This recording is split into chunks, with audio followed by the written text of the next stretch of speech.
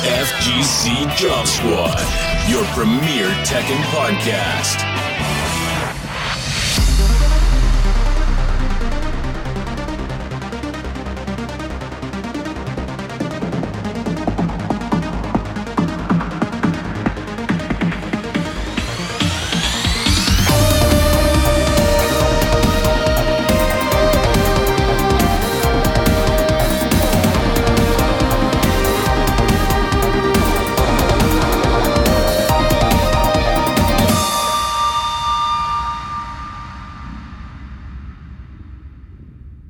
Hey everyone, this is Job Squad episode, I believe 29. Is this 29? Yes, sir. It's like a bad start 29. already. And I'm your host, Kadar, aka Kadizi. I'm here with my co-host Ian, aka Pickle, and we got a very special guest with us today. We got a post-combo breaker 10v10 with the organizer himself, Josh, aka Icege. How you doing, man? It was happening, guys. Thanks for having me. What's up? How's combo breaker, man? As you can hear, I'm still trying to get my voice completely back. It was a blast. It was my first combo breaker. I've been wanting to go for quite a while, and that the first major kind of after COVID that seemed like the best one, and also happened to be nice because ended up being like 30 some odd European players coming, so we were able to set up a little shindig and have a blast. I ended up working most of the weekend, running the Tekken tournament and running the exhibition. So I'm I'm getting older now too, so I'm feeling those concrete floors, on the hips, ankles, and knees. So, yeah, walk around, dude. Yeah, every tournament weekend, man, you get like all those steps in, like thighs rubbing together and shit. Maybe not for you guys. You guys are probably slower than me, but that shit's no joke. I think I legit lost like about 10, 15 pounds over the weekend, just hustling. Yeah, usually at tournaments you don't even get to eat proper meals either, right? So no, good way to lose weight. Yeah, I thought I was going to be able to do so at this one, because one of the things that was nice about Combo Breaker was that they feed the volunteers. Been a bit part of Final Round for a long time, and that's something that we try and do as well. But they actually had things catered. We kind of did the Chick-fil-A breakfast sandwiches, and then bring pizza, do that type of stuff to try and get people get the volunteers fed. But Combo Breaker had they had a couple different things. They had it catered a few different times. Unfortunately, every time it was catered, I was working a shift, so I didn't get to partake in it. I got to grab a bottle of water at the end. Yeah, it is what it is. Yeah. So that is what it is, but I got to experience the restaurants in the area, so it worked out. For sure. So for people who don't know, Josh, Icege here, he organized the 10v10 at the NA versus Europe, and that shit looked like a blast on TV, man. It was like, I think everyone on Twitter was talking about, okay, that's when the FOMO set in, just seeing people get lit and stuff. But before we even talk about the event stuff, how did you get to the point where, where you are in the Tekken community? How do you even get introduced to Tekken, the FGC? Let's take it all the way back. It's kind of funny that we're having this conversation, because earlier today I was kind of sitting here thinking, like, how do you do a memoir, FGC style? You write a few chapters and a twit longer, I guess. But I was like, how would that go for me? But I guess the best way to start is from the very beginning. I'm definitely a little longer in the tooth than a lot of the folks out there now. Born in '83. For early video game experiences on Ataris and things like that. Had Nintendo when I was pretty young. But what really got me into fighting games was Street Fighter 2. I was actually I was on a daycare field trip to a Pizza Hut, because that was back when the personal pan pizzas were absolutely fire. Remember when you got them for the little reading program that you had? If you read enough books, you got to have the free personal pan pizza. Yeah, and that reading is what got me there. And when I got there, they had the old little tabletop arcade cabinet where you sit down, you have one person at the other side and one person has to play upside down. That one had Street Fighter, had a copy of Street Fighter 2 in it, World Warrior. And I had seen it before at the the arcade when I had gone with my mom, and so I'm sitting there like, okay, well, I've got like an extra $1 or $2. I didn't know it was supposed to be for a tip. I was a kid. I didn't know any better. So I said, well, here, I want to play this game. And some of the other kids were playing, and everyone was getting beat up by the first character. And I believe it was Chun-Li, actually. And I ended up getting my turn. I picked Ryu and got about 3 wins. And, for a 7, 8-year-old kid, that's, it's like, oh my God, I must be good at this. So, really enjoyed it. In fact, it's kind of funny. When I had gotten the console version of Street Fighter 2, I was actually on a little family vacation in Daytona. Almost 30 years later, was back for CEO. But bought a Street Fighter 2, with the good grades money. I'd saved it up for the whole year and picked that up over the summer. And I mean, it just really started a love affair. I, stuck with fighters, Mortal Kombat, of course, all the controversy there. I actually got to play that at a little water park called Myrtle Waves in Myrtle Beach. And I was a big Virtua Fighter fan as well, huge Virtua Fighter fan, Virtua Fighter 1 and 2. And one day I stopped at the south of the border tourist trap at the South Carolina, North Carolina border on my way back and forth between visitations with my dad. And there was Tekken 1. And I had loved Virtua Fighter. I saw Tekken, and my mom saw it as well. She's like, "Oh, this is really cool." She's been in IT for a big part of her life, so she was immediately kind of really interested in the technological aspects of the game with 3D, all that. But I mean, that turned into a love affair that still continues today. I played a lot of Tekken 1. Didn't play as much Tekken 2, but loved Tekken 3. Started doing a little reading, looking up stuff.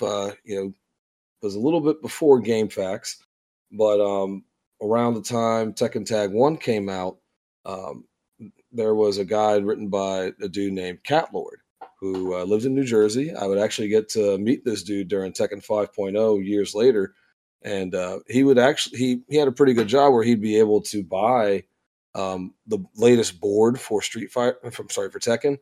And he would create the move list. Like he'd go through, check things out, and do all that stuff. So that's how we were able to get all the move lists, sample combo stuff like that. Was going to the little local arcade here fairly often. Decided that towards the end of Tag 1, after getting beat up by a couple of regular people at the arcade often, that I want to be really good at this game. So I started picking ogres. I started looking up more stuff. Was going on the back in the day, the old news groups bulletin boards, and that was kind Tekken.net, right? Tekken.net was one of the earlier ones. Well, even earlier, it was back during the alt dot. I don't even think we actually had a news groups back then. It was probably it was Tekken.net days. I mean, at the time, it was not a whole lot of people on the internet, so it was a lot easier to just like go to a website and be like, oh, well, let me read first. And so, I mean, it took me about 2 years before I finally registered an account on Tekken Zaibatsu, and I actually had registered it so that I could ask if anyone thought about crouch canceling Craig Marduk's Veltudo stance, and ended up kind of creating the concept for Veltudo stepping. That's now a big part of his juggle game today. Became one of the best players in the U.S. for Tekken 4. It was a Marduk player. Wade Gamble was actually used to live in Columbia, about an hour and a half north of me, was my regular rival. Went out to Evo, got himself ninth place, told me that he played every Marduk out there. He waxed them all. He said, you were definitely the top Marduk, and you would have easily been top 8 if you got to go. So that was very nice to hear. Feel, dude? Yeah, dude, that felt, I mean, it felt, you know what, actually it felt worse than good, because it was one of those things where it's like, man, I missed out. Like I could have done so well. And, so we ended up, I ended up going to Evo in 2005, I want to say, for Tekken 5.0. But I mean, just ever since I kind of got online with, Tekken Zaibatsu, I was doing a lot of stuff here trying to build a local scene and a state scene. And it's just always been community. And I mean, even when I stopped playing competitively, I can actually tell you the exact date I stopped playing competitively, because it was on accident. It was when they announced Tekken 6, when they first announced Tekken 6. When that announcement came out, I made that dumb decision of, I'm going to stop playing so that I don't have any bad habits, and so that when the new game comes out, I play the new game, not Tekken 5 DR. And then it took us about 2.5, 3 years for us to finally get the damn game, because Bamco wanted to test it in arcades and make us wait for a year, because they had to make it up to the arcade owners for kind of putting most of them out of business with a 5.0 when they forced them to buy a $16 arcade cabinet and then a stack of cards that was $5 per card. So, God, that's so expensive. Yeah. oh man, yeah, I mean, that's The Bandit passes were that much per? Oh yeah, they're $5 a card. What? At least, so they'd get like a stack of them for like it costs a lot to get like a stack. In fact, I worked at a Namco arcade as well. Just before 5.0 had come out, I had worked at it during Tekken 4, and they were shelling out money. Even the Bamco arcades are having to pay for them. So can you explain how those cards worked? Because I wasn't a part of that arcade scene, so I don't really know exactly how those worked. So I mean, imagine like basically a credit card size card, and there's a chip inside, and you just push that card into they got little slots in the cabinet, which is another reason why you had to buy the cabinet special, because it had the card readers and it had the PlayStation port, so you can plug a controller in. And but so the you would put the card in, you'd start your game, and it would basically save your data. It would save your win-loss record. You would earn gold or fight money, whatever the currency was, and you can buy customization items for the character. You can change the colors of the different parts of the costume, and then you had, of course, a rank attached to it as well. And that's kind of where really the whole rank and customizations, that whole thing started with 5.0. And then they only had it out there in the arcades for about 8 months before they put it on console, and that people stopped going to the arcades to play it because arcade owners were charging folks like $1 a game. And fuck that. And so, as you could probably imagine, that hurt pretty bad during and then of course recession was not far away. That came in 2008. Right. So it was just it was kind of that extra oomph to put arcades into the grave in the U.S. So that was unfortunate. But so one thing we like hear a lot about it, like at that time, is like, I guess, arcade versus arcade culture and kind of like region versus region culture. Was there any of that like back then? Oh man, oof, yes. A lot of it actually still exists today. The old East Coast West Coast war is very much alive. It's now being played out in Discord calls where people are negotiating and figuring out tournaments and who's going to work, who's going to get to broadcast the event and such. Oh, right. It's very much it's very much East Coast, West Coast. West Coast players, because here's ultimately kind of how it came down to, and I'm not trying to simplify it and say this is how it always was, but this is a lot of things kind of flowed stereotypically. Most of the Cali players had money. They had access to a lot of players from Japan, Korea. It was a lot easier for those players to fly to Cali than it was to, say, New York. And as a result, they had relationships that they were able to foster. I mean, when you live around this corner from Bandai Namco, America headquarters, and you've been playing a game for a while, after a few years, you eventually get the foot in the door, or someone who knows someone. And so that was one of the big issues back in the day, was that East Coast, we always thought of ourselves as we're really good. It was actually East Coast, West Coast, and then there was also the Midwest and the South were kind of the forgotten children. That was a big reason why UFGT was started by Keats, and Combo Breaker with Rick has been so dedicated to the Midwest, because the No Coast, No Kings, that came from how prevalent the East Coast, West Coast rivalries were. And that's when you had, it was just how it kind of always was. But it still exists today. I don't really have anything to hide. Just look at who's involved with broadcasting events for different games. Team Spooky, right? Well, Team Spooky is based out of New York, but if we look at right now who's doing a lot of stuff for Bandai Namco, that'd be 10-0. Most of those guys come from our Cali base. The core is Cali based. A lot of those guys were previously part of Level Up Your Game, and prior to that, SD Tekken, which was San Diego Tekken. And so a lot, as a result, a lot of stuff kind of stays within that, as they've been kind of trolling lately, it stays in that inner circle, that friend circle. Whether or not that's purposeful or not, I'll let them be the ones to kind of figure that out, and it's on them. But That stuff still exists today because, as you can probably imagine, some of those folks were around during those times, and where it was kind of like, hey, why doesn't the West Coast come out to East Coast tournaments? Oh, well, you guys got to come out to our tournaments. That's why Jop back in the day, probably one of the best Tekken Tag 1 players. That's why he went out to Cali and proceeded to whoop the dog shit out of everybody over there to show them how good we were over in the South. But yeah, man, that stuff still exists today. Maybe not on as much of a level. Maybe now it's more of a pseudo hype, if you will. I don't know of anyone here in South Carolina that's like, yeah, South Carolina. We're still kind of shamed from the Civil War, so we kind of stay in our lane. Like, it's one of those things where it's like, yeah, no, we fuck up a lot. I'm gonna keep quiet over here. But in areas with like great scenes like New York City, Chicago, not that anyone else that doesn't have a great scene, but maybe a larger, stronger scene, Atlanta, etc.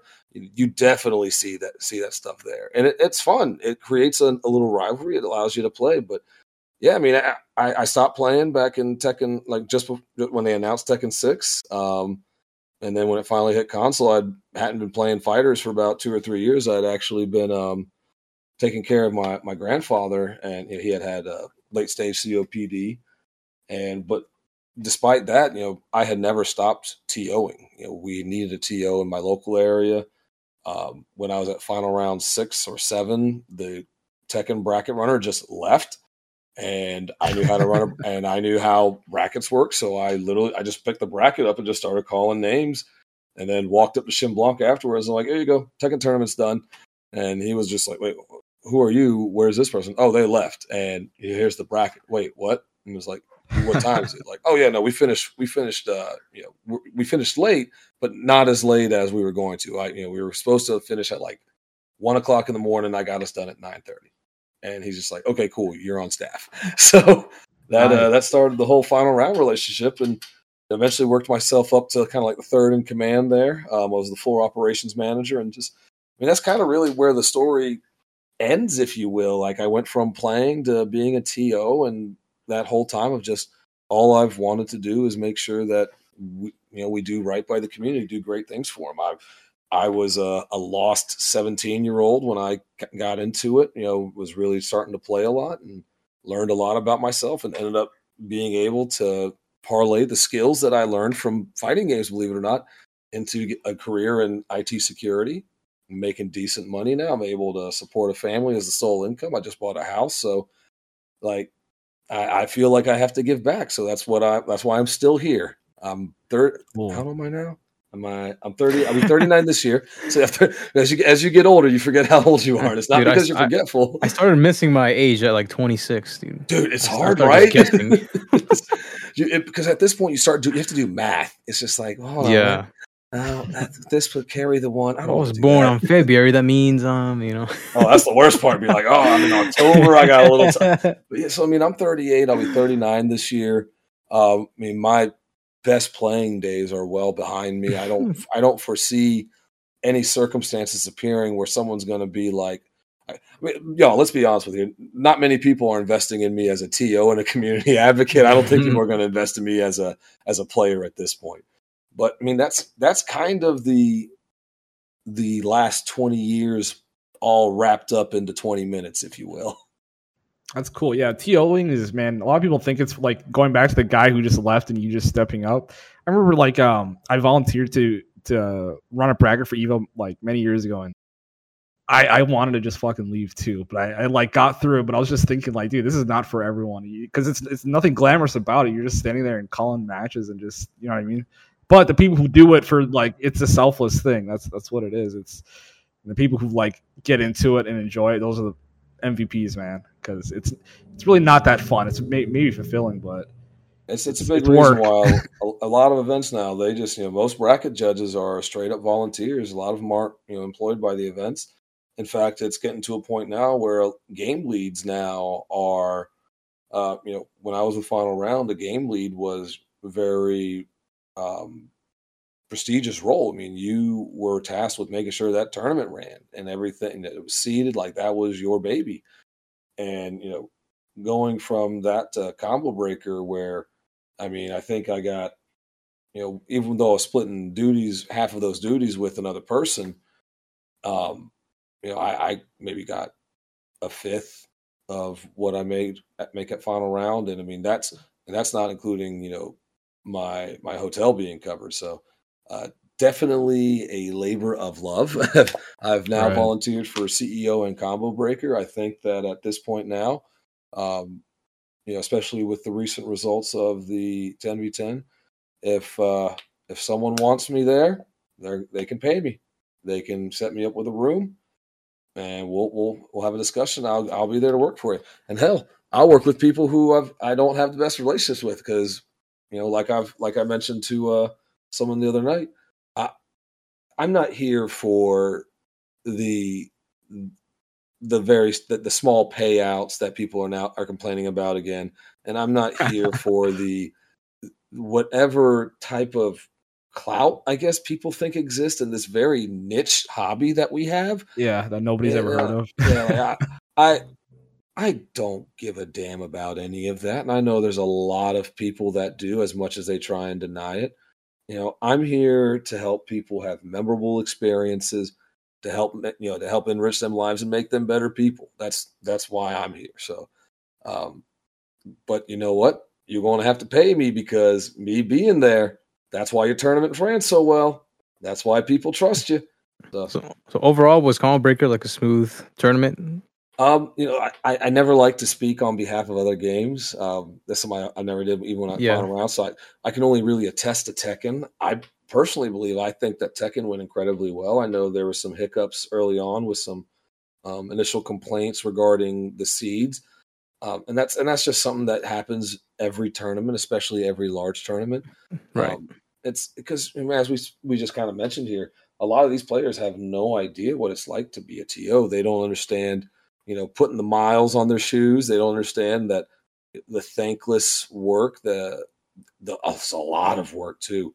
I'm sure you got, I know we're going to get into it later, but I'm sure that you guys were watching the 10v10, Correct. You never heard my name mentioned, did you? No, I didn't know who you were until like after the whole tournament. Yeah, people giving you the props afterwards. So that's something too that I think that needs to be done better. I think because you brought the hype. I mean, if you're the one who organized it, you that's like the most memorable thing of the weekend, and that's the majority of what most people watch. It's frustrating because I wasn't the only one that organized it. I actually had the idea. I mean, this is something that Anakin even said on a recent interview that he had done for a mini documentary that had taken place during the event, which by the way I wasn't talked to about either, even though I was basically the co-coordinator for the event. But this is something that we've been wanting to do for like 20 years now. Back at final round, I ended up having to crowdfund Ni and Nin. And thank goodness for LTRAV 2K coming in with like a straight $1,000 at the end to kind of secure those plane tickets. So wait, what did you coordinate? Can you talk about that whole thing? What happened? Yeah, this was back in, I want to say maybe 2012ish. So there was a CEO that Jabali flew a bunch of players from Japan out to, and this created a lot of issues with the TOs at the time. While there's never been a league of TOs by any stretch of the imagination, at the very least back in the day, there was some communication. And when Jabali flew those players out, it created a lot of issues because that's not something that can be afforded, nor is that something that can be a precedent. And so that kind of was what became the demand. Like, we have to get international players at these events, which, as I mentioned earlier, it was hard enough to get them to Cali or Evo. Getting them to the East Coast wasn't an option, which is why Jabali kind of had to fly him out. But we crowdsourced it. We went strictly through the Tekken community, Tekken Zaibatsu. And I'm not sure if we even mentioned it on Shoryuken. I think I probably didn't, just because I didn't want to cross any wires there, make Street Fighter players ask, well, why aren't we doing this for Street Fighter? But just over time, while eventually we ended up getting the money raised, I worked with a guy named Wes, who was based out of NorCal, I believe. Wes was awesome, super nice dude. He was Korean, had I guess relationships with Korean players, so he was that liaison for us back in the day. And so worked with Wes, ended up getting Ni and Nin plane tickets, had them fly over for a final round. That was the first one that they had been, that we had actually gotten them to out on the East Coast. So that was a big deal for us. And then we followed that up a few years later during Tag 2.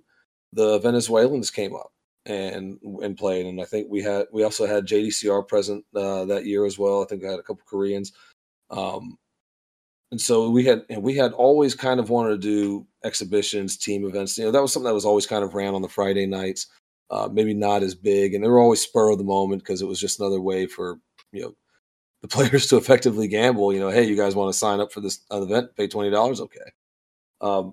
But this is something that it's been in the works for a long time, and and final round 2020. The original plan was I actually had worked out had a financial model in place in order to fly the players out, but we were going to get about 6 to 8 teams. We were going to have a North American team, South American team, a Southeast Asian team, a South Asia, Middle Asia team, an EU team, an African team, an Oceania team that would also include the Philippines, and then we also had, and then we were going to have a fan vote team to decide who the final team would be for basically people who weren't already connected. I had already communicated with AK. I believe I had spoken with Pab as well for the Philippines. I mean, I had worked with, you name a name like Arslan, Nee, Chanel. I had already talked to them, had arrangements set, and then COVID happened. Damn. So that was that. I mean, I was right there. I was right there, ready to happen. So we fast forward here to a few months, a couple months back. Good friend of mine, Shertle, who's an EU player, used to be an old Marduk player who actually roomed with him at CEO, and he shared with me that, oh my God, this is kind of crazy because your Craig Marduk guide is what taught me how to play Tekken. And I had written one on Tekken Zaibatsu years and years ago. And so it was one of those things where it's like, oh, cool, we're helping people. But so I always wondered why he was at every event. Good. I always wondered why Shertle was at every event. Sorry, just wanted to add it in. I never knew why he was always a part of like all these like major events. I always see him, and I'm like, how come he's like the only guy from? You say he's from the UK, right? Mm-hmm. Yep. Yeah, like I usually only see him sometimes at some American majors. I never knew why. So that's probably why then, right? Well, not just that. He was, he's been smart with his money. He's been very smart with his money, and so he's been able to do it. Now, the recent conversation with him is, the funds are not quite what they used. Not quite as not quite as free as they used to be. He's still got the funds. He's got bills and such that have to kind of start being covered. So might not be able to travel as much. But yeah, he was coming over often. He got to play with the New York players a lot. But he had mentioned, he's like, oh my goodness, there's a bunch of us going from Europe. It would be awesome to do like some type of team tournament or something. And Spaghetti Rip saw that and did a stream basically that night. Talked and got a few of his buddies on there. I think Kwis was one of them, a few others, and they started talking about who could be on Team EU. So they started debating all that and playing with it. And then he went and tagged Rick, Mark, and Steve. As a couple of his fellow 10-0 guys, along with Rick, who was running Combo Breaker, and said, "Hey, we've got a bunch of folks from the EU coming. Let's do a team tournament." And I had seen that, as like I said, I had something already teed up, ready for final round. So I poked my head and said, "Hey, I'd be more than happy to take care of this." I figured with Rick was going to be more than busy enough with handling everything else that last thing he was going to want to do was deal with setting up an exhibition as well. And so he's probably even like reading emails for Evo and shit like that. Yeah. Oh my God. Yeah. Oof. Yeah. In fact, actually around that time, I think he was having some of those initial Evo conversations as well, but I'm not sure I want to speak for other people, but he basically gave me the green light, gave me the blessing, said, "Hey, I know that, Icege was wanting to do this a while back, so he'd be someone good to work with." And Spag and I got together, had a phone call, just had a quick discussion on kind of what we did, and just from there, over the course of February, we kind of set things up and went ahead and built the teams out and did a bunch of back and forth. I did a lot of communication with some emails with Rick as well. We try to make sure we kept 10-0 involved as well, since they were going to be the ones broadcasting. And it was more or less kind of, it kind of turned into one of those ask for forgiveness later rather than permission now. It was, a lot of those things was like, so, hey, what do you want for the format? I just don't want this. Okay. What about you? What do you want? I just don't want this. All right. So here's this. And what was the format for people listening? What was the end? The initial format was a little wordy and it wasn't very good. I know Rip didn't like it and wanted to meme on it on stream along with a couple of his buddies. So I woke up to them tagging me on Twitter. Would have been much nicer to have them, talk to me in person. But what did they say? I missed that. I'm usually reading everything on Twitter. It's all right. Basically, when I had first put the format out, and just to be very, very transparent, like with that, when I got the format, I was basically told, look, I just don't want Pokemon style. I don't want straight up Pokemon style. And I was like, okay, cool. And when I went to ask, 10-0 as well, what would be best for them, I didn't really get much. When I asked Spag what they wanted, he just wanted to make sure that Anakin and Joey couldn't carry the team. And he also wanted to make sure that all of the EU players got to be featured. So that's what kind of created a little bit of difficulty, where we can't just do a straight up 10v10. And then once someone gets to 6, it's over. We've got to figure out a way to do this. So did some brainstorming. Eventually we worked out having a first round where, we would have, I can't remember the exact format. I think we were going to do like a pick counter pick format, and then we were going to do that twice. And then whoever was left, I guess that's what would be declared the winner. Again, I didn't like it when I had first written it. It was too wordy for me. It wasn't easy to understand, so uneasy to understand that I can't even remember it now. But got some early feedback because again, Rip decided to meme on it with a few of his boys and tag me on Twitter, rather than just DMing me and with a suggestion. So that was irritating, and it was a little irritating as well to not have a face-to-face conversation. But you can't make people talk to you if they don't want to. They can talk about you all day, but they won't talk to you. Yeah, it's hard. That's the hardest thing about maybe doing something or that requires a lot of steps. Like people just poke holes in it and stuff like that. It's frustrating. It's like, cool. Like, what are you doing again? Like, oh, all right. Well, you're not helping. So yeah, sounds I appreciate it's like, don't get me wrong. Like I do appreciate the feedback, but I would appreciate constructive feedback a little more, just instead of just, oi, bruv, what is this format? Blah, blah, blah. This format is shambles, bruv. Like, no. Okay, you kept saying Rip, but you meant Spag was the one who's no. It was Rip that did that. Oh, it was no, it was straight up Rip. Spaghetti Rip didn't do that. Rip. Oh, you said oi, bruv. It was. I think it was shortly after Joey Fury had done that whole thread where he was mimicking British, slang and all that. So it was a little bit of a play off of that. But waking up to like 6 or 8 people tagging you, harassing you about it, and then other people now, being in your DMs where like, oh, people don't like this format. We need to do this. And now all of a sudden you're hearing what some of the other people want when you had asked earlier. They told someone else instead. That's how I had to get to you. Okay, so what's Spag's ideal situation? It seems like they would have preferred not to play Anakin as much, or a format that favored Anakin at all.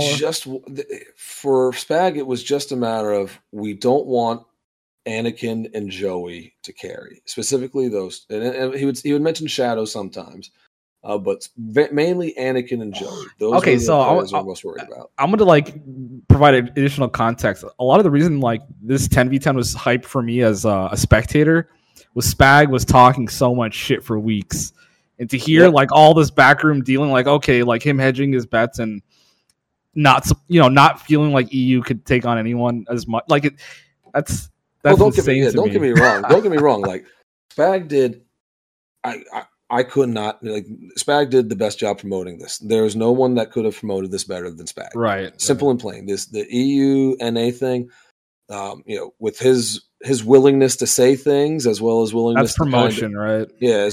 He puts that lawyer degree to good use there. He knows what to say and what not to say.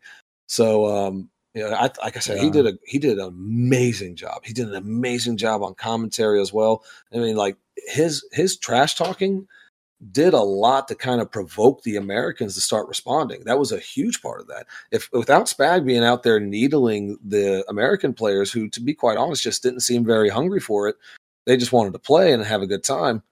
Spag going out there and constantly challenging them and having the other EU players do things. That was the other thing too. We wanted the players to go out there and help promote as well. That's why when Joey went out there and started talking trash, it helped a ton. I mean, it's like wrestling. Cut a promo. Get your wrestlers to cut a promo. You got it. But that was just like I said, with the format. The big things I got was we just don't want it so that one or two people can carry the entire team and no straight up Pokemon style. And then in the end, we ended up going with I had wanted to originally set up the matches, so we were kind of looking at what matches did we think would be very exciting for first round. 10-0 wanted to do a random drawing. I thought they wanted to do random on site, and it was initially like, absolutely not. That's ridiculous. If I wanted to see TWT finals, I'd see TWT finals. But then it was clarified for me. Oh, no. We're going to do that ahead of time. It's like, oh, that's much better. That's actually like super good. That's okay. No. I'm completely on board now. And so we set up they want to set up with the captains. I probably should have demanded that I be a part of that as well, especially since I was one of the co-coordinators here. And but Spag being a part of 10-0 was a part of it. We got that first round drawn, and I'd be honest with y'all, when that first round came out, someone must have been watching out for me, because those were matches that I was wanting to have. Like Tetsu versus Victim of Ritual, I wanted that one bad. I thought that one was going to be a banger. I wanted Sephi Black versus Joe Crush. That was another one that I wanted. Yeah, that one was really good.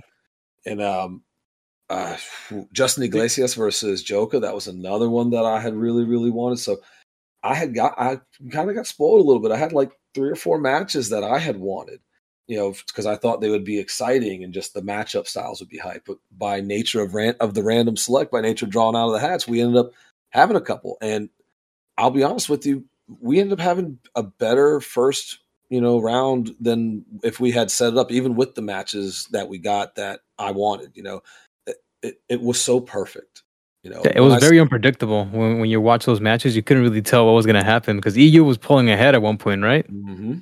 Oh yeah, it was back and forth the whole evening, which is how we wanted it. Speed Kicks understood that. He when we were talking for a little bit, and he said he's like, I love and hate this, because I'm excited that this is going to be exciting, but I also want to just stomp them out. But I understand, but he understands we got to put on a show, we got to make things interesting. I had a few people mentioning that they thought that the U.S. team was weak and that they were going to lose to the EU. I think Spag just convinced people that. I felt like I was taking drugs. No. I kept seeing all these EU tweets. I was like, what the fuck? Are they actually like this good? Because like you see the meme, this is your country, and it's like the American flag going into like a trash can. Dude, are they actually just godlike? And then my guy, like Bloodhawk even said, I think that the EU he liked the EU team. So this is to me, it was just another final round. It was another time of people complaining about their pools or their brackets, and then I knew that once the event starts, it's going to be more than hype, and people are going to enjoy it. And sure enough, that's exactly what happened. I mean, the very first match being Landon versus Gosane, when we had those two talking trash to each other on a stream, I couldn't have been asked for better. And of course, EU got super excited. They got that first win, and I knew they'd be confident with Tetsu because he's an up and comer. But I know. So here's the thing here that I think is what allowed the US to win. Not only do we have the best players, we have, in my opinion, we have the best players in the world.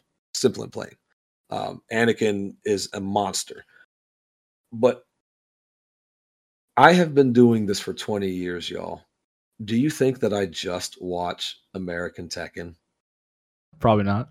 Yeah, I probably should. Yeah, especially if I'm running events with international players present. I got to be up to speed on international players, right? Yeah.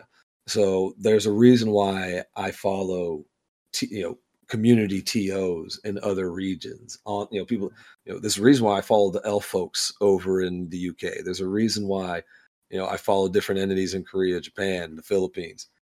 It's so that I can keep track of the Tekken community, not just American Tekken. And so when I saw the list that they were likely going to have, I knew we were going to be fine. We were going to have our 5 killers, and which Emily was actually one of those killers until all that happened, and then but even then we had 5 up and coming players who I had all the faith in the world in. So I heard nothing throughout the month of March and February. I'm sorry, throughout the month of April, and March about how strong the EU team was, and that was promotional purposes is always good. But I heard American folks doubting that as well, and so I can't lie. You don't stick around this long without being a little petty. So it was good to sit there and kind of do the And I think the funniest part too is, okay, so if EU had won that 10v10, so it ended up being 10-8, right? Was the final score. So if EU had won, dude, like Twitter would have exploded. Like it would have been the most insane shit talk. But I feel like NA won, and it was like all the NA people were like, wow, that was really fun to watch, and like didn't talk shit. That like I feel like that's more salt in the wound. The fact that NA didn't stoop to the level of shit. I did some NA folks stooping to that level. I saw a lot actually, and the saying, one, what the rule of 10. Something good happens, one person says something bad happens, 10 people hear about it. So there's plenty of bad actors out there who aren't even really a part of the community, who are just bored people on Twitch who want to hop in. They see an opening for hate, pretty much. And you got it. You understand.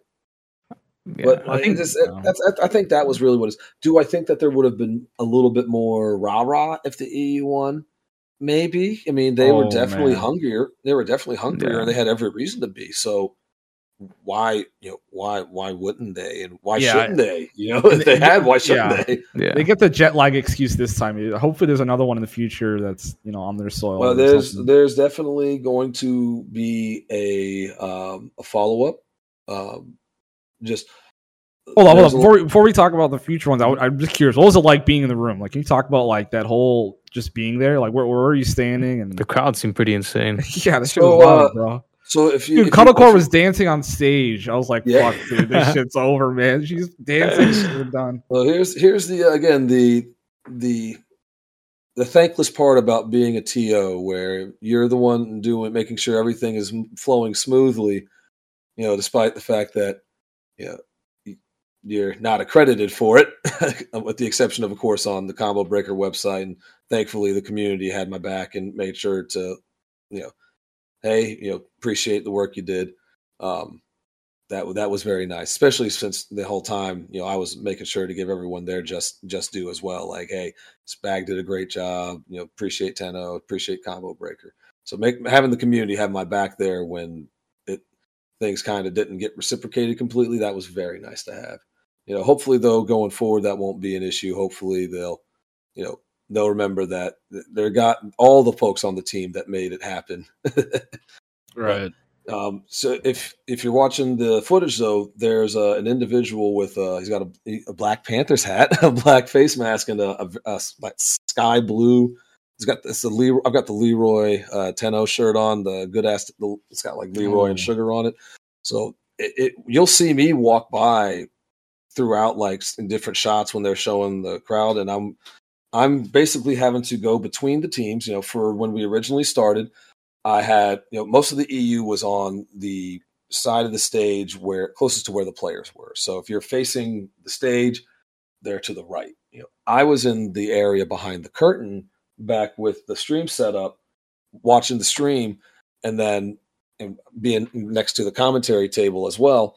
And then as matches were going on, I was walking out, grabbing the next person, say, oh, hey, you're next. I need you to stand here. Let me go get your opponent. I made that, stand here at the stage.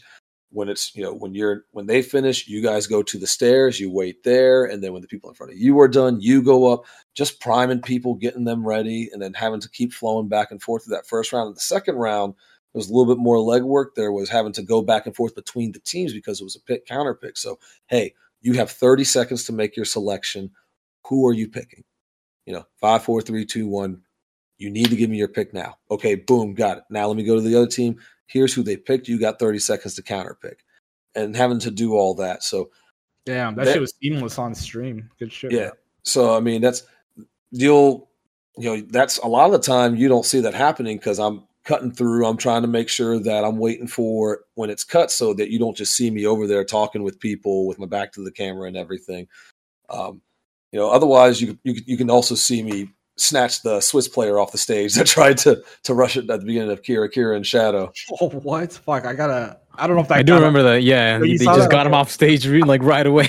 Yeah, it's, my boy Shatrian Talon from St. Louis was there and grabbed his arm for me so he couldn't keep going.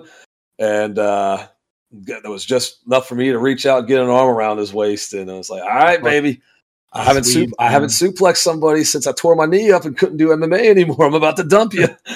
But we just pulled him off the stage. And the kid that we snatched, he was super apologetic. Like he felt really bad.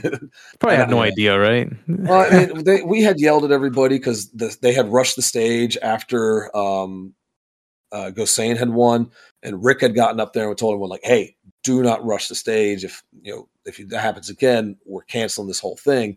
And then while I was walking around, I didn't even notice that I Eat Bamboo had gotten on stage with Victim of Ritual before the match and was kind of coaching him. And then after Victim won, Bamboo got on stage again and hugged him. And then, when I saw it, I was like, oh, no, Jamie, get off the stage. And then, unfortunately, it wasn't in time. Chris, the executive producer for 10-0, came over there and snatched him by the collar and started cussing him out. And poor Jamie, he wasn't there when the EU had rushed the stage and no one had said anything to him when he was up there coaching. Again, I was running around trying to make sure everything was primed and ready. It happens, misunderstandings happen. And the whole thing, though, kind of kept going. But I don't want to talk about the things that went poorly, like, leading up to it, because I'm not going to lie to you. There's some definite frustrations that occurred before, and there's some other frustrations that have occurred after. But I don't want to put that out there, though. Like I said, I want to put good memories out there. We couldn't see any of that stuff, dude. Like everything looked so smooth watching it from Twitch. And then you know what? That's what's important. And I don't want people to sit there and be like, oh, well, this was, it looked like it was great, but there was actually some, stuff wrong. No, it wasn't anything crazy like that. Is there some stuff that's been a problem for a few years that should probably be handled and shouldn't be problems anymore? Yeah, definitely. Is it going to be handled?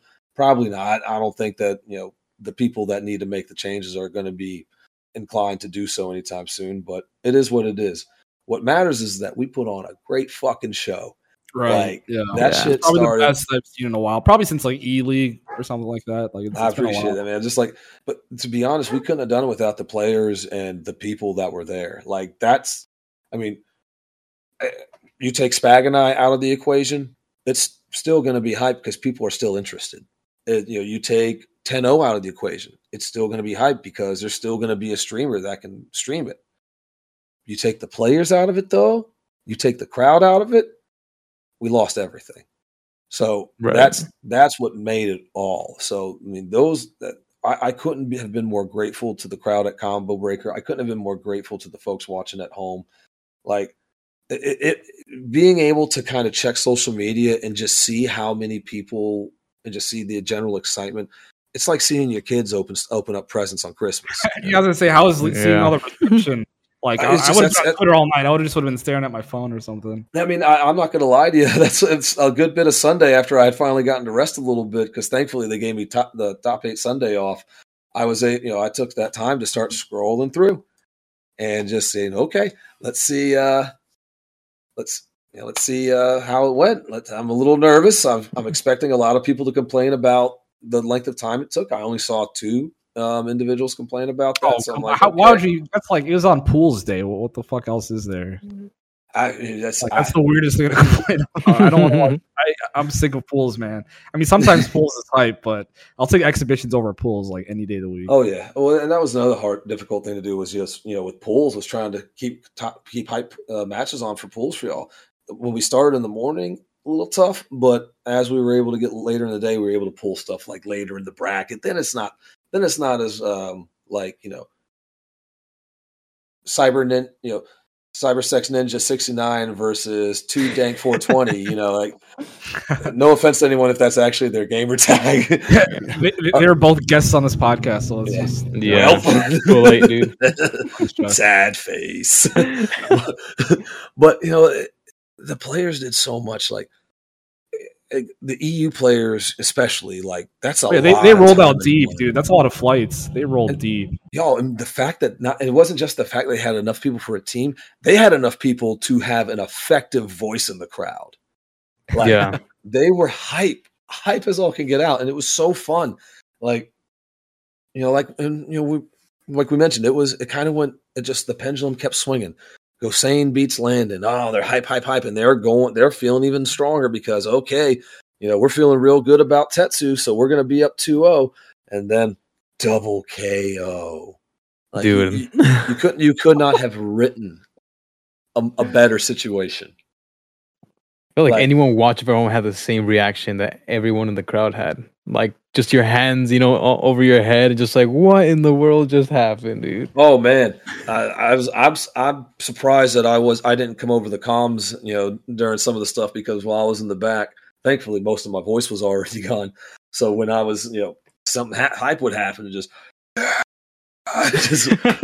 know, screaming, you know, just couldn't have been happier. And dude, can we talk about like how amazing some of these players are and how criminal it is that they're not sponsored? Yeah. I'm pretty sure that's going to change within the next couple of months. It had better. Especially now that WT's announced. Fergus, like, it's criminal. I tell you. Shout out to Cuddle. She got sponsored like right ahead of the tournament, and then she showed out like in ball. Yeah, this was a big tournament for. Yeah, that was pretty cool to watch. What'd you think about when she Cuddle rocked on him? Oh my gosh, man, dude, that was cool because that's the same match that she got teabagged on, right? Yep. Yeah, that's why that was so important because she came back from that. Yep, that was, and you know, the EU players, they were hyping up Fujito, and hey, Fujito was raw, but you could tell he's kind of he didn't have the experience. Little green. He didn't have the experience that Cuddle has. Like, she's been too strong for too long. Like, when they kept talking about, well, you just can't get carried by Anakin and Joey. It's like, okay, so Shadow, Cuddle. Yeah. She's like top 8 consistent. Man, she beats like some Japanese and Korean players at tournaments. Like, she's definitely not. She took the last round, dude. That shit. Yeah. It didn't blow my mind, but it was like, dude, this is like, people can't doubt anymore because I saw some comments saying like, wow, I didn't know she was so good. It's like, dude. Yeah, and that's unfortunate. People just think that, you know, people think that she's just representation at best. No, that girl was a killer and is a killer. Like, she has always been Trill. I mean, and this is someone who, you know, she started going to, you know, I think she said she was 16 when she started going to tournaments. And, you know, while she was in college, she was focused on studying, so she wasn't able to play and practice as much. And then once she graduated, she was able to fully dive into it. And and she's one of the genuinely nicest people in the world, and all she wants to do is compete. That's just what she wants to do. She's not interested in any. She doesn't want to. She's not interested in being a celebrity. She's not interested in, you know, cashing in on whatever, you know, she can. She's interested in competing. Yeah, she's one of the most unique competitors that we have in Tekken for sure. Like, most people that are that nice are not that competitive, you know. Mm-mm. Yeah, she's genuine. We had her on probably like 15 episodes ago, or maybe over 15, and she's just too nice and too sincere. And it's like, her story is amazing. Like, yeah, she almost made us cry, dude.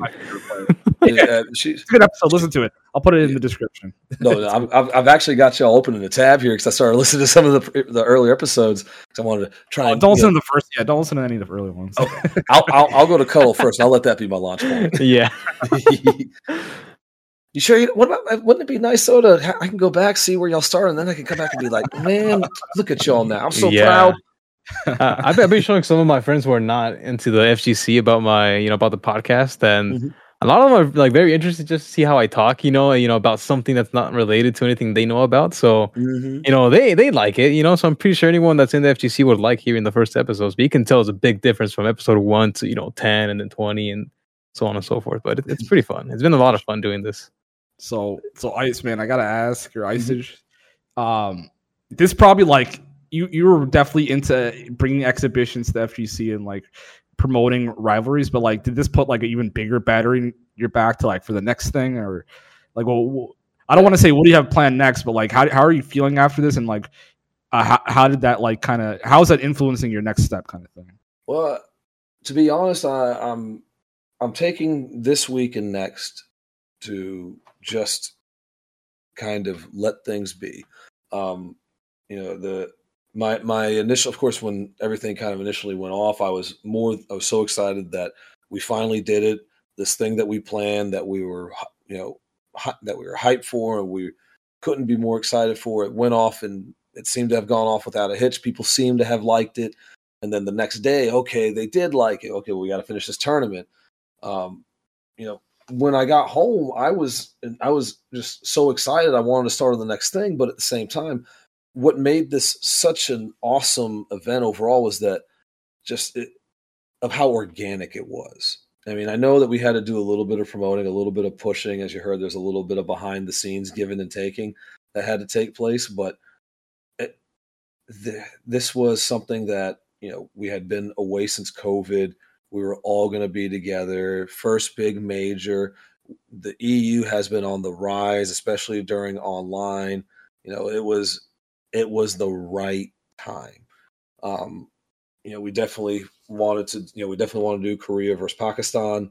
Oof, that'd be so good. Yeah, that's like that's like the fucking World Cup, man. That's like yeah. Well, I'm not sure if I'm going to be involved in that one. That's a little bit of the frustration going on. Yeah. If there's any advice I can give to any of y'all, put your trademark on it and make sure there's a contract. Well, I'm trying to think of what would be a cool name for these region things, but as long as it happens, man.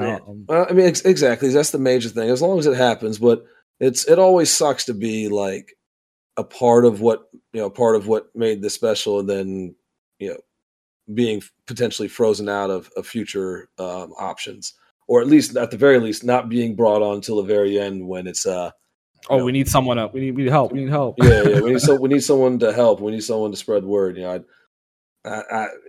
don't know about that. I've done my. In fact, I will say this: after Combo Breaker, my days of service to the FGC, whether that be the fighting game community or the fighting game consumers, whatever you want to call it now, my tour of duty is done. My service is done. I am only doing stuff going forward now if I want to, or if I'm paid what I'm worth for it. Right. And so now that doesn't mean I'm not going to help, because what I want to do is help a lot of these other online events that have been going on, and they deserve a platform, and they deserve having some of these stronger players come on, and they deserve having known commentators come on to help them out. Getting right back to the community. So after that first day of, the little morning after with the U, like Rick had tweeted out after Combo Breaker, you go through a little bit of the post-tournament blues. There's I'm glad things went well for everybody, and I'm glad that I was able to be a part of that. I wish I had gotten more time to spend with some of the friends. I don't know when I'm going to get to see them again. Right, you're just running around working the whole time. Yeah, and not only that, I'll be. Combo Breaker was very bittersweet for me because, I've been doing this for a very long time, and this was the first major that I didn't get to see some very good friends at, because we've lost them. They're no longer with us. Right. Marquette Yarborough, rest in peace, aka Law Chang, also known as Mick, former Evo finalist for Soul Calibur. I think he might have even won an Evo. One of the best Soul Calibur players to have ever existed, one of the best Julia players to have ever existed, was one of the top Julia players in the U.S. for Tag 1, for Tekken, even Tekken 4, as much as he hated it. Mick was tragically murdered in his own home by someone that he was helping out. And also Flash Gordon, or Flash G, a.k.a. John Gordon, based out of New York, old school Super Turbo legend. real good friend of mine. Him and I would get up. That's one of the people that I would be most excited to see. And he lost his battle. He lost the battle with MS and is no longer with us as well. So, that was really, really tough. And that kind of compiled with some of the previous experiences, like when we lost Wing Zero, Richard Warren, one of the top Nina players in the world for Tekken 5 and DR. It was that sucked. That sucked a lot, but at the same time, it was nice to kind of believe that they were still there. It's like, well, now they can definitely come. They don't got to worry about the plane tickets. They'll be here in spirit for sure. That was I mean, I don't have the words to really describe how much that hurts. It's one of those, when you feel it come, you just, I basically had to just kind of find myself a spot in the darkness and let it process. And all right, is it done? All right, we got to get back out there and get back to work. That's tough, man. Rest in peace. Yeah. R.I.P. That's something that I remember. Strong Style was also one of those tournaments that was also dedicated to some of the fallen players from NorCal too. Mm-hmm. And it's pretty nice that you're still you're pushing through and at least doing it for them. So props to you too, man. Yeah, I mean it's not my first rodeo. In fact, I know a lot of folks probably heard the story about final round. I believe it was 16, where the Wednesday, the event started Friday. Wednesday, the week of the event, Shin Blanca's mother passes away. He had a very emotional opening day speech that he gave and kind of thanked everybody. That was, the community was amazing. They rallied around him big time. Something that a lot of people don't know. And I mean, maybe this is my own fault because I tend to keep a lot of stuff that happens to just conversations rather than typing it out for the internet. Right. My grandfather, who I was providing hospice care for around that time, I mentioned earlier, he passed away while I was running Soul Calibur brackets. I got the phone call from my father that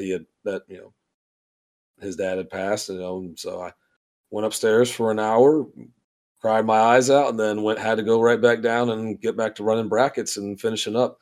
And the only people that were aware of it were basically the final round staff and a couple of people from Myrtle Beach, South Carolina that were staying with me. So I mean, these things are tough, man. I mean, it's a thankless gig, and it's so frustrating when you see a lot of these players not understand. Like, look, this was Christmas morning for y'all. Like, we work hard. We might not have the money to buy the presents that you'll want, but there's a lot goes into that. And I mean, the results are obvious. Like, look at what people were able to do with the 10v10. There's content being made about it. Hell, I'm getting an opportunity to talk to you guys about it because of it. I mean, people have been doing streams on YouTube. So anything we can do to keep doing stuff like that, that's going to be ultimately what's most important. Because I mean, we're all going to deal with loss. We're all going to deal with that. So we might as well keep building. Yeah, that's I feel like a lot of people are young in the fighting game community, so it's a lot of them haven't dealt with loss compared to maybe older communities, average age and stuff like that. So it's definitely something I don't know. It's people should not prepare themselves for it, but just make sure you tell people you care about them and things like that. Well, it's difficult when you've got a lot of folks who are in their 18 to 26, around that age. Your people are trying to find purpose. That's if you're either going to the military, you're going to school, you're having to enter the workforce. You're trying to find a purpose. You're not just a kid anymore. You got to find something that validates you. And some people lean on this, whether or not that's healthy. I don't think it's healthy at all, but that's kind of, it's the risk that we have with kind of the age group that we're seeing. But hopefully now that we're getting some former players like myself who are, older, we've got kids, we're working, I have more than a bartender's, wages now. I'm making decent money to where I can reinvest that into the community. Now I can pay to enter all the tournaments and then be like, yeah, you can DQ me. I don't care. I just wanted to support you. That's awesome. Okay, so I know you're saying you may not be involved in future ones, or you may be, and maybe you don't want to give away your best ideas for exhibitions, but do you have dream ideas? Oh, definitely. I was just say the most I can say right now that for sure is on the plate is it looks like we're going to try and run Atlanta Battle Opera again. That was an event that was put together by Shola and Poke Chop out of ATL. Um, John and aka Blacks a Million and myself went down there and ran it for him. There's a relatively new TO named Moni who she just reached out and wanted to, and asked about an Atlanta Texas grudge match. I tagged a couple of the Atlanta guys, and they're already ready. And looks like Texas wants to do it too. So might be something fun there to set up for maybe a big dojo event. Yeah, and we've had was it Uncle Caps on the show from Detroit, and he's been telling us that a Detroit versus Atlanta is happening, but that shit was supposed to happen months ago. So it's supposed to happen early in 2022. Yeah. Shoot, I think that'd be one we could do. Might be worth exploring. Maybe do a little 4-team bracket, a little Texas, Atlanta, Michigan, and New York. That'd be so dope, man. Yeah, and there's you know what, I like that. I should come on here more often and talk to you guys. I'm gonna go. I'm actually when we get done, I'm actually gonna send that suggestions and we'll kick that around because I think he came on and said it was for sure gonna happen. That I forget. Awesome. I think he said Atlanta was going to travel to Detroit. Detroit's going to travel to Atlanta, and that. I think that was the issue. Actually, they couldn't figure out who's going to go to who. Yeah, something that like makes that. Sense. But they said it was happening in March. Atlanta and Detroit have always had it it's almost always been a brotherhood between the two cities because Michigan the Michigan FGC is probably the only FGC that talks as much trash as Atlanta does, and and at the same time, as soon as they're done talking, they're like, "All right, cool, we're all friends. Let's go do this." I definitely got that vibe from Uncle Caps or the Corn people. Is they talk a lot of shit. They love Atlanta, and it's sort of symbiotic. But by the way, shout outs to Uncle Caps. He was over there at the stage with me, and I told him like, "Look, if anyone gets by you, just beat the dog shit out of them if they get on stage." But that's for sure. Yeah, that's my favorite episode. So you guys he's the funniest guy for sure. One of the funniest. Caps is hysterical. He's been around for a while too. He's seen some things, so he could probably tell you about some of the dirty stuff we've seen behind the scenes. He's let us know. Yeah, he let us know. But no, that's awesome, man. So I guess we'll close it up on this. I know it's 1:12 a.m. where you are. Future events this year. Yeah, I know. Yeah, you got to get up early, man. Future events this year, and what do you got next? And what do you want to say to people listening? No, I don't really have much in terms of anything to shill for myself personally. If anything, always support your locals. Make it a point to play in an online tournament once a week or once every other week, as well as support your locals, whether they be weekly or bi-weekly. That's the only way you're going to get better, and that's the only way we're going to get more money in this scene is if we keep investing into it. And if you don't have the money to invest, at least invest your time. And then just otherwise, like, y'all, this is a hobby. I understand that there are some people who are trying to make a living off of it, and if you can, God bless you. I'm happy for you. But don't forget, this is a hobby for most of us. And so let's actually be excellent to each other. Let's not run our mouths and think that we're not going to see these people in person later, because offline's back, y'all. Offline's back. So if you got some folks who you might be nervous about seeing, it might be time to squash that beef. I'm bringing security with me in the next local I go to, dude. I'm going to get my ass kicked, man. I've seen some Twitch chats, dude, that I'm just like, there's no way these people have actually talked like this in person, Like, some people just talk crazy online, but...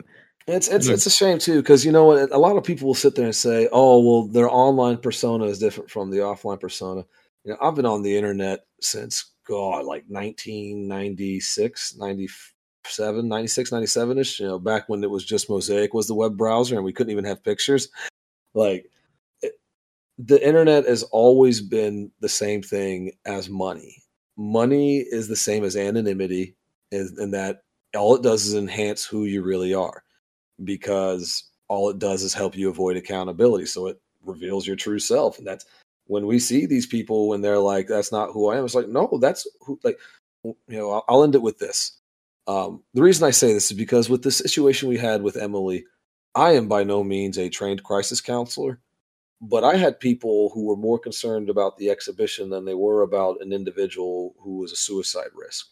Yeah, I know people are giving you shit, but you handle that correctly. There's no reason to dogpile on. And I will tell each and every person in person, if needed, to suck my entire dick from the back if they have a problem with how I handled that. Yeah, so for context, Emily was still on the 10v10 team, and then the whole Discord conversations leaked where she was saying unsavory things about Shadow, racist things, and maybe just being like crazy and stuff, like, or not crazy, I'm not going to use that word, but like being very unsavory, right? And everyone looked to, was it Icege here, Josh, and was like, hey, well, you got to remove her from the team. It's like, well, dude, she just got dog piled on by everyone, so just give it a second. Make sure they don't jump off a building or something. Yeah, like really, that's because I was in a meeting for work when I got like 3 to 5 text messages, and just like bzz, bzz, bzz, bzz, bzz, bzz. I'm like, what the shit? I check my phone again. I'm in a meeting. This is how I pay my bills. This is how I feed my child and my wife. Like, right. And all of a sudden, in the middle of a meeting, my phone explodes, and I have to excuse myself with my boss in the room over fighting games. For fighting games, yeah, and to be honest, it wasn't for fighting games. It was like I had literally 3 different people were like, 2 of the messages were, "Hey, this just happened," and then the other 3 were, "Hey, this just happened, and I'm very concerned because Emily has there's a history, and that they could be a suicide risk." So the only concern I had is, let's make sure that Emily's okay, that there's nothing drastic is going to happen, And because when we got on the phone with her, I'm like, look, I'm not here to yell at you and tell you what you did wrong. I'm here to listen. And I just talked to her for an hour and a half. And then once we were done, I was like, look, you're more than likely not going to be able to be on the team. She wanted to resign from the team. And I said, look, I'm not going to announce anything yet. And I don't want you to announce anything because, and this is the thing that makes me the most upset with folks, especially some of the people that were pressuring me to get rid of her, because they were more concerned with the success of the event. And I'll put this out as well. If you're going to collaborate with somebody, don't threaten them. Yeah. So that's I'll leave it at that. Don't ever threaten me if I'm helping you out with something.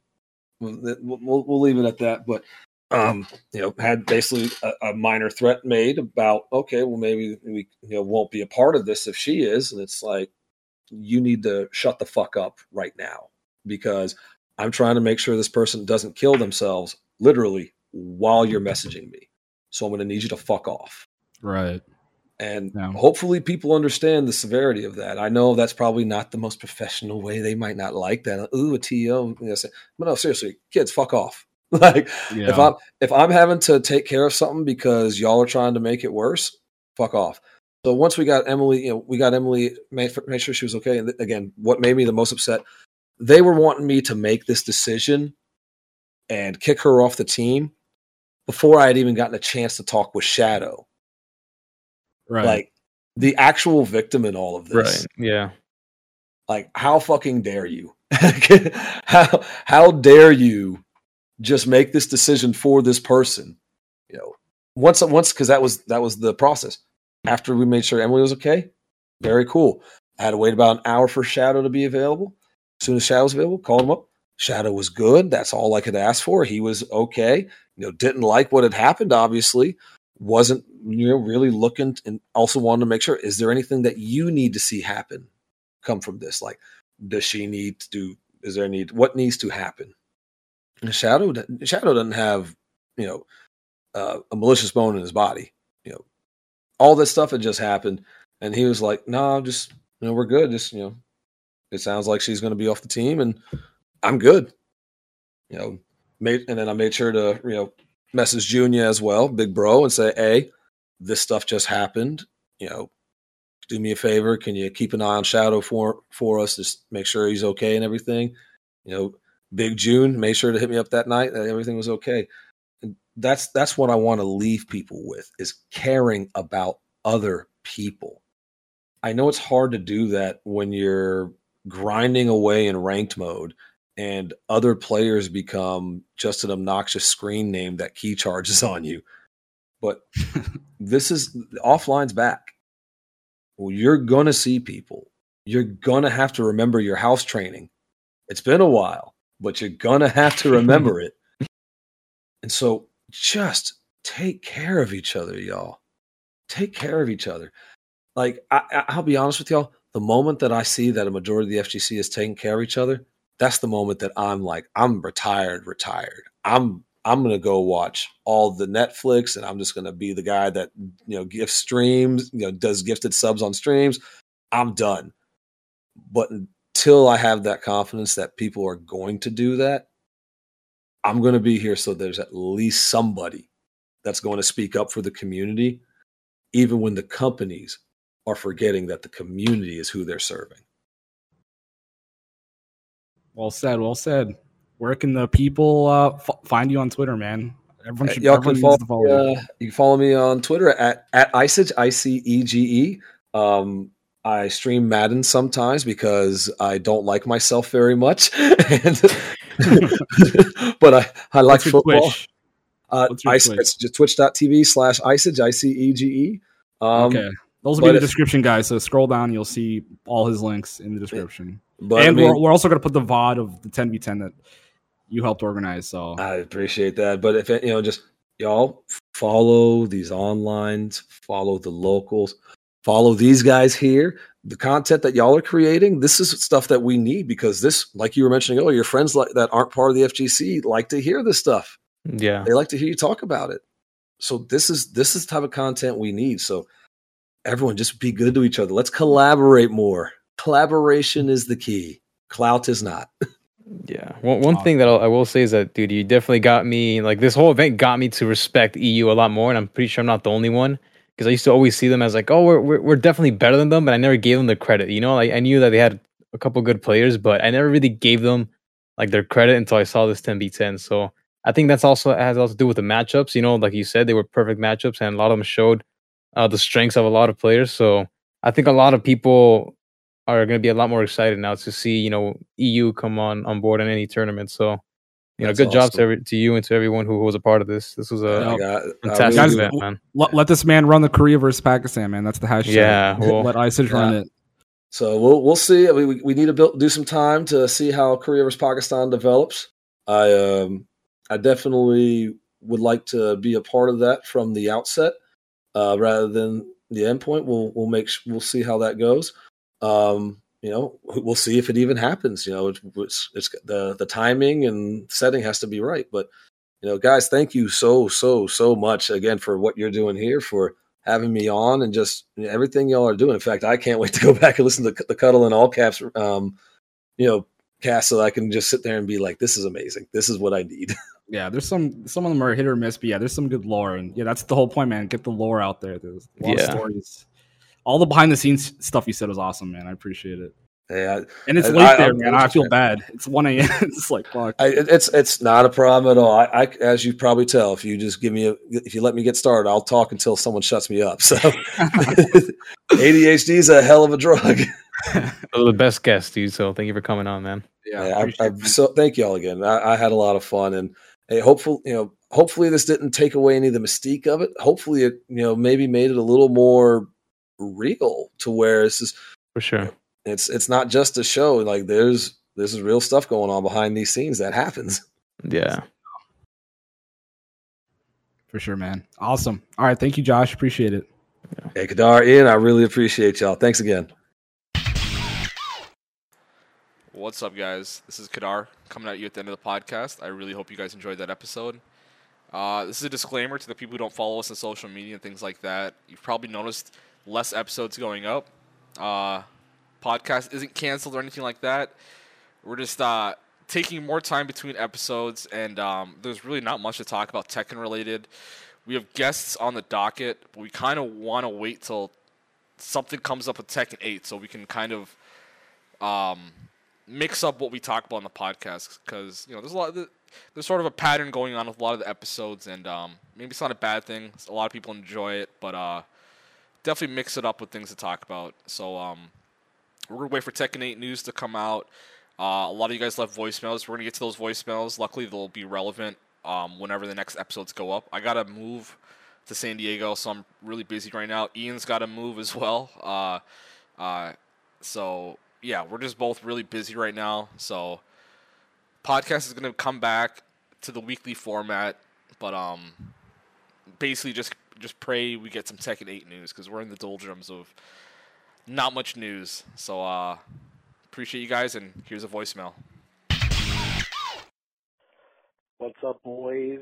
It's Brandon from the North County, and I was wondering if you guys could have R. Kelly call you and sing you one song, what song would that be? Let me know, boys. Peace.